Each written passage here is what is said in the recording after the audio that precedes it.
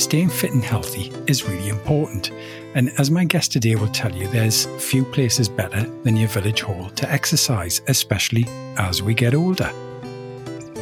Hi everyone, I'm Johnny Thompson and welcome to the Village Halls podcast, sponsored by Allied Westminster, the UK's largest specialist provider of village hall insurance and the home of Village Guard.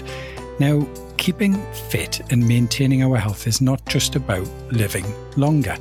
It's also about maintaining our quality of life. Nesta Shephard is passionate about exercise, and now in her 70s, she not only works out regularly, but also continues to run Pilates and exercise classes at 2 different community halls, and even offers classes online. Nesta believes halls are the perfect place for exercise, provided everything is run properly, of course. And so today we're going to talk about this and staying healthy in general. Welcome, Nesta, and thanks for coming on the show. Oh, hi, Johnny. Thanks for having me. It's a pleasure. Now, apologies for mentioning your age there in the introduction. Yes, noted. But isn't it great to still be so active? Yes, I can't think of being any other way, to be honest. It's my whole life I've spent being active. So the thought of kind of putting my feet up, sitting down and vegetating on the sofa isn't very appealing. Yeah. And how many classes do you run in a week, Nesta? I'm teaching just 6 at the moment. In addition, I go to a gym 3 times a week for my fitness, because when you're teaching, you're not really focusing on your own fitness. You're focusing on people in front of you, making sure they're doing it properly. Okay, so when I said you have a huge passion for fitness and exercise, in the beginning I wasn't wrong. And there's more to it than just a love of working out here, isn't there? Take me back, Nesta, to the years of fame, Olivia Newton-John, leg warmers and headbands, of course. and tell me you used to wear those, didn't you? Yeah, I've got the pictures to prove it. Yeah, fantastic. Brilliant. Absolutely. So in the 80s, when the aerobics boom was at its height, I was working in an office in London, in central London. Yeah. And I used to go to an exercise class in my lunch hour 3 times a week, which seems crazy now. But yeah, that's what I did. Yeah, it was all the rage, wasn't it? It was. Yeah, that with Saturday Night Fever and all those dance classes, they all kind of gelled together. And there were loads of people out there doing exactly the same. Yeah, and I guess we're kind of getting the benefit. Some of us are getting the benefit of that now. But of course, something else happened around that time in your life as well that made you value even more what it means to be fit, agile and healthy. Yes, indeed. In 1985, following the birth of my daughter, I suffered a severe postpartum hemorrhage, which was unprecedented. Right. And I ended up in intensive care on a ventilator for 17 days. Further complications led me to stay in hospital for longer. My recovery took a long time. I was very weak. I couldn't walk. I could barely move. Yeah, I mean, initially I wasn't expected to survive, and then I wasn't expected to walk. Yeah. But I surpassed everything. I kept giving myself little challenges. Like from my hospital bed, my first challenge was to walk to the loo. Second one was to walk to the nurse's station. I finally made it to going upstairs, and it progressed from there. Yeah. So there's some determination in there as well as a passion for just staying fit and healthy. Yeah. Yeah. So my hospital stay was about 2 months. Mm-hmm. But after that, following that, it took me probably 18 months to 2 years before I came anywhere close to being normal. And now here you are, what around 40 years or something like that later. And God, is it that long? It is. Yeah. Well, if my maths is any good, yeah. My daughter's 36, so there you go. It's 36. Yeah. And you're still at it. You know, very much so. Yeah. How important is it that we keep fit and healthy later in life, Nesta? Well, daily life involves movement. Yeah. It doesn't involve, well, it can do, it involves sitting about and not doing a lot, but you have to be able to bend, stretch, twist, turn in your everyday activities. For example, in order to put your shoes and socks on, you need to be able to bend forwards, which means you need to be flexible in your hamstrings and lower back. Yeah. You're reaching up to a cupboard, same thing. You need to be flexible in your shoulder, upper back. You need to be able to twist and turn to do things like put on jumpers, coats, put on your seatbelt. And also you need strength to be able to carry shopping bags, etc. I think you're right. I think all of these activities are kind of things that we take for granted, We do, especially as we're younger. And it's only, if you have an elderly relative or you're kind of experiencing those changes yourself, it's only then you start to appreciate just how vitally important they are to your simple everyday existence. Yeah, I remember my mum, every time she got in my car, she couldn't put her seatbelt on. I had to do it for her. Yeah. She just didn't have that rotation in her spine to get round there. It's awful. Yeah. And it goes so quickly. Absolutely. And I imagine there must be some right kind of exercise to be doing as the years advance, and nothing too strenuous, I imagine, or not too much of that cardio stuff, or am I talking nonsense as usual? Well, cardio encompasses lots of different things. You don't have to go out and run a marathon just to build up your cardio system. Going for a walk is fine. In fact, it's fantastic. It's kinder on your joints for a start. So walking, especially outside, which is great for your mental health. Strength, I did touch on strength. A lot of people shy away from any resistance training, which means either using your body weight to create resistance or something external like a weight, a dumbbell, a stretchy band, things like that. But again, they're really important to build up your muscles and also to strengthen your bones. We all know that our muscles deteriorate with age, probably joints we know about. Mm-hmm. But did you know your bone density starts to go down as you get older as well? Right. The issue with that is that if you were to fall, and falls are more common as we get older, you're more likely to break a bone because the bones aren't so strong. So it's kind of keeping everything going in many respects. And I think I listened to another podcast, a BBC one, a few months ago, and they were talking about balance, for example, on that, and how vitally important that is as you get older. And balance is so important. I teach a lot of balance in my classes. So just, for example, standing on one leg, seeing how long you can stay there, and then moving different body parts as you are standing on one leg. So balance is so important when we're thinking of fall prevention. And is that part of Pilates as well? I'm not kind of that au fait with Pilates. What kind of advantages and things are? Oh, it's hard to put in a nutshell, but it's basically moving your limbs away from the centre by keeping your centre or your core strong and stable. Right. There is a lot of balance work in Pilates, yes, indeed. Yeah. Now, as I mentioned, your classes mostly take place at village and community halls. Which halls are they, Nesta? And because it's probably nice to give them a mention. And what are they like? And what are the classes like? And the people and the halls themselves? Okay, so one is called Ickleford Village Hall. Yeah, a very villagey sounding name, isn't it? Ickleford. It is. So it's a village, and I think it's been there for 90 odd years because I remember going to they had a 90-year party. Mm-hmm. A little while ago, and it looks much like all the other village halls all around the country. It's got a little stage. It's got a wooden floor, which I guess is good. The wooden floor must be good for the impact. It's got a really good floor. This particular one, it's not very big, and there's another smaller hall out the back, and there's a little kitchen. There's that one, so that's a real traditional old village hall. Mm-hmm. I've been teaching there since I qualified, which is 32 years now. Wow. Yeah, wow. Yeah. But the other one, up where I live here, is much more modern. It was built in 2012, and it's called a community hall. Mm-hmm. And it's much bigger, obviously much more modern. It's the size of 2 badminton courts. It's huge. So completely different, chalk and cheese, those two. And what are the people like, the people that come to the classes? What are they coming for? I think they like coming to a community class rather than go to a gym-based class, which can be a bit impersonal. Yeah. I know all my clients' names. I probably know their children, their grandchildren. Yeah.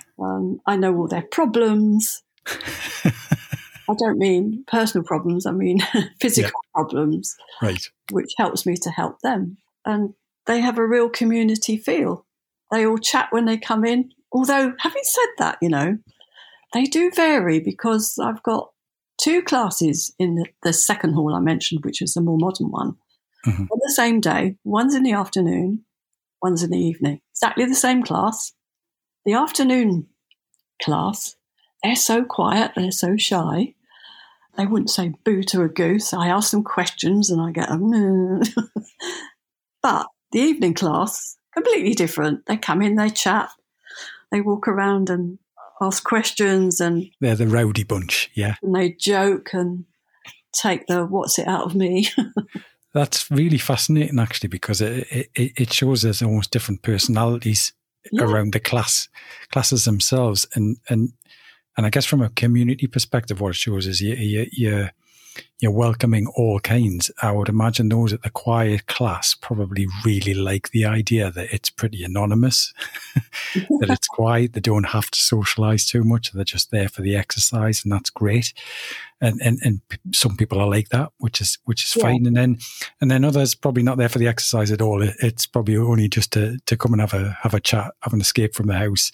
Well, maybe because the evening people are probably out at work all day, whereas the afternoon aren't generally. Yeah, you have a point there. Brilliant. And you believe it's really important that the classes are delivered really professionally and competently? Definitely, yeah. I mean, I believe in ongoing education. I'm always doing more courses to give me more knowledge to help people. So you're highly qualified to begin with. Yeah, you've done qualifications for years and years. Yeah. Yeah, when I did my first one back in 1990, I then started looking for the next one, which was to teach older people, because I felt that's where I wanted to go. And then I went into Pilates, something called trigger point Pilates, which is a whole completely different thing. I've done courses on osteoporosis, on arthritis. And so when halls are looking to deliver those services, then I guess you'd be a strong advocate of them making sure that they are working with people like you who have those levels of competence and experience and so on, yeah? Yeah, I would hope they would, and that they're appropriately insured. That's so important. Of course. Yeah. Yeah, that's part of that as well. What else, Nesta, would... it might kind of surprise people as to what you have to do and what you have to go through and which loopholes you have to jump through in order to just deliver a class in the village hall. Well, the participants think you rock up with your music, plug it in, or I don't even plug mine in anymore because it's all digital. And you just stand there and you do your thing and go home. But gosh, no, there's a lot of planning goes on behind the scenes. Mm-hmm. I keep registers. I keep records of everybody's little problems. They have to fill in a form before they come to class with all their medical history on there, the medical history that's relevant. And then there's music licensing, which is a whole other ball game. It's so complex. I can't really say much about it because I don't understand it fully myself. Yeah, I think it's got a little less complex recently because there used to be 2 different kinds, and I think they've kind of combined them. Combined together now. But yeah, you can't just play anybody's music because you can't. You need a license, and the licenses are expensive. They are currently about £4 per class. So if you multiply that by my 6 classes, multiply that probably by about 40 weeks in the year, actually teaching, it comes to a lot of money. Yeah, absolutely. So the way I've done mine is that I don't use licensed music. It's a company I use called Pure Energy. They make their own music specifically for fitness classes. Yeah, so it'll be kind of royalty free or something like that, is the way they'll describe it, so that you don't. Yeah, there's no copyright issues or. Yes, so I pay a subscription. Yeah, for that, and I can just use whatever I want. I don't have to worry about the license. Yeah, so they've got all kind of energetic beats and things like that for you to everything from high energy stuff to Pilates to yoga to real chill out stuff. It's fantastic. Amazing. Huge choice. Really good. And they put out new releases all the time. And you're also doing online classes as well. Online. Well, obviously that happened in the pandemic. Yeah. When we went into the first lockdown, I threw my hands up in horror like everybody else did and said, oh my God, my business, what's going to happen? Yeah. And my daughter, she has a dance school, she was obviously in the same boat. Yeah. So we converted one of our spare bedrooms, which is actually her office, into a little studio. We bought a tripod, we bought a ring light, we set it all up, a webcam. So she was teaching her classes to her children up there, and we had to work out a timetable, and then I was doing mine. So I made a little Facebook group. Yeah. And I still have it now. They still love it. Yeah, because you're quite active on social media as well, aren't you? Like Instagram, for example, which is how we first got in touch. There's regular stories on there. Nesta doing her exercises and so on. Do you not have enough to do, Nesta? No, clearly not. It seems mad, doesn't it? It does, yeah. And I imagine anyone effectively can join your classes now as well by being online. It doesn't really matter where you live. No, not at all. I mean, no. I know instructors who've got participants from all over the world. So, yeah. And the thing about, you can do it either via Zoom, which is more instant, or what I do, I have a Facebook group, a private group. Mm-hmm. So I do a few live ones in the group, but then they're saved into it's like a library. So I've got about 200 saved workouts now. So anybody can go in there and just pick one. If they can't come to a live class, they can maybe do it the next day or a week's time or whenever. And is it just for kind of older people, or is that your niche? No. Nesta, or well, it is my niche, yes. But no, anybody can join in. Anybody, because I mean, anyone who's wanting to start out in fitness or in Pilates probably be doing the same things as the older people anyway. Yeah. But they probably wouldn't want to come to an older person's class, whereas online they're not so much aware of it. Yeah, true. So where can people find out more information if they're interested in that?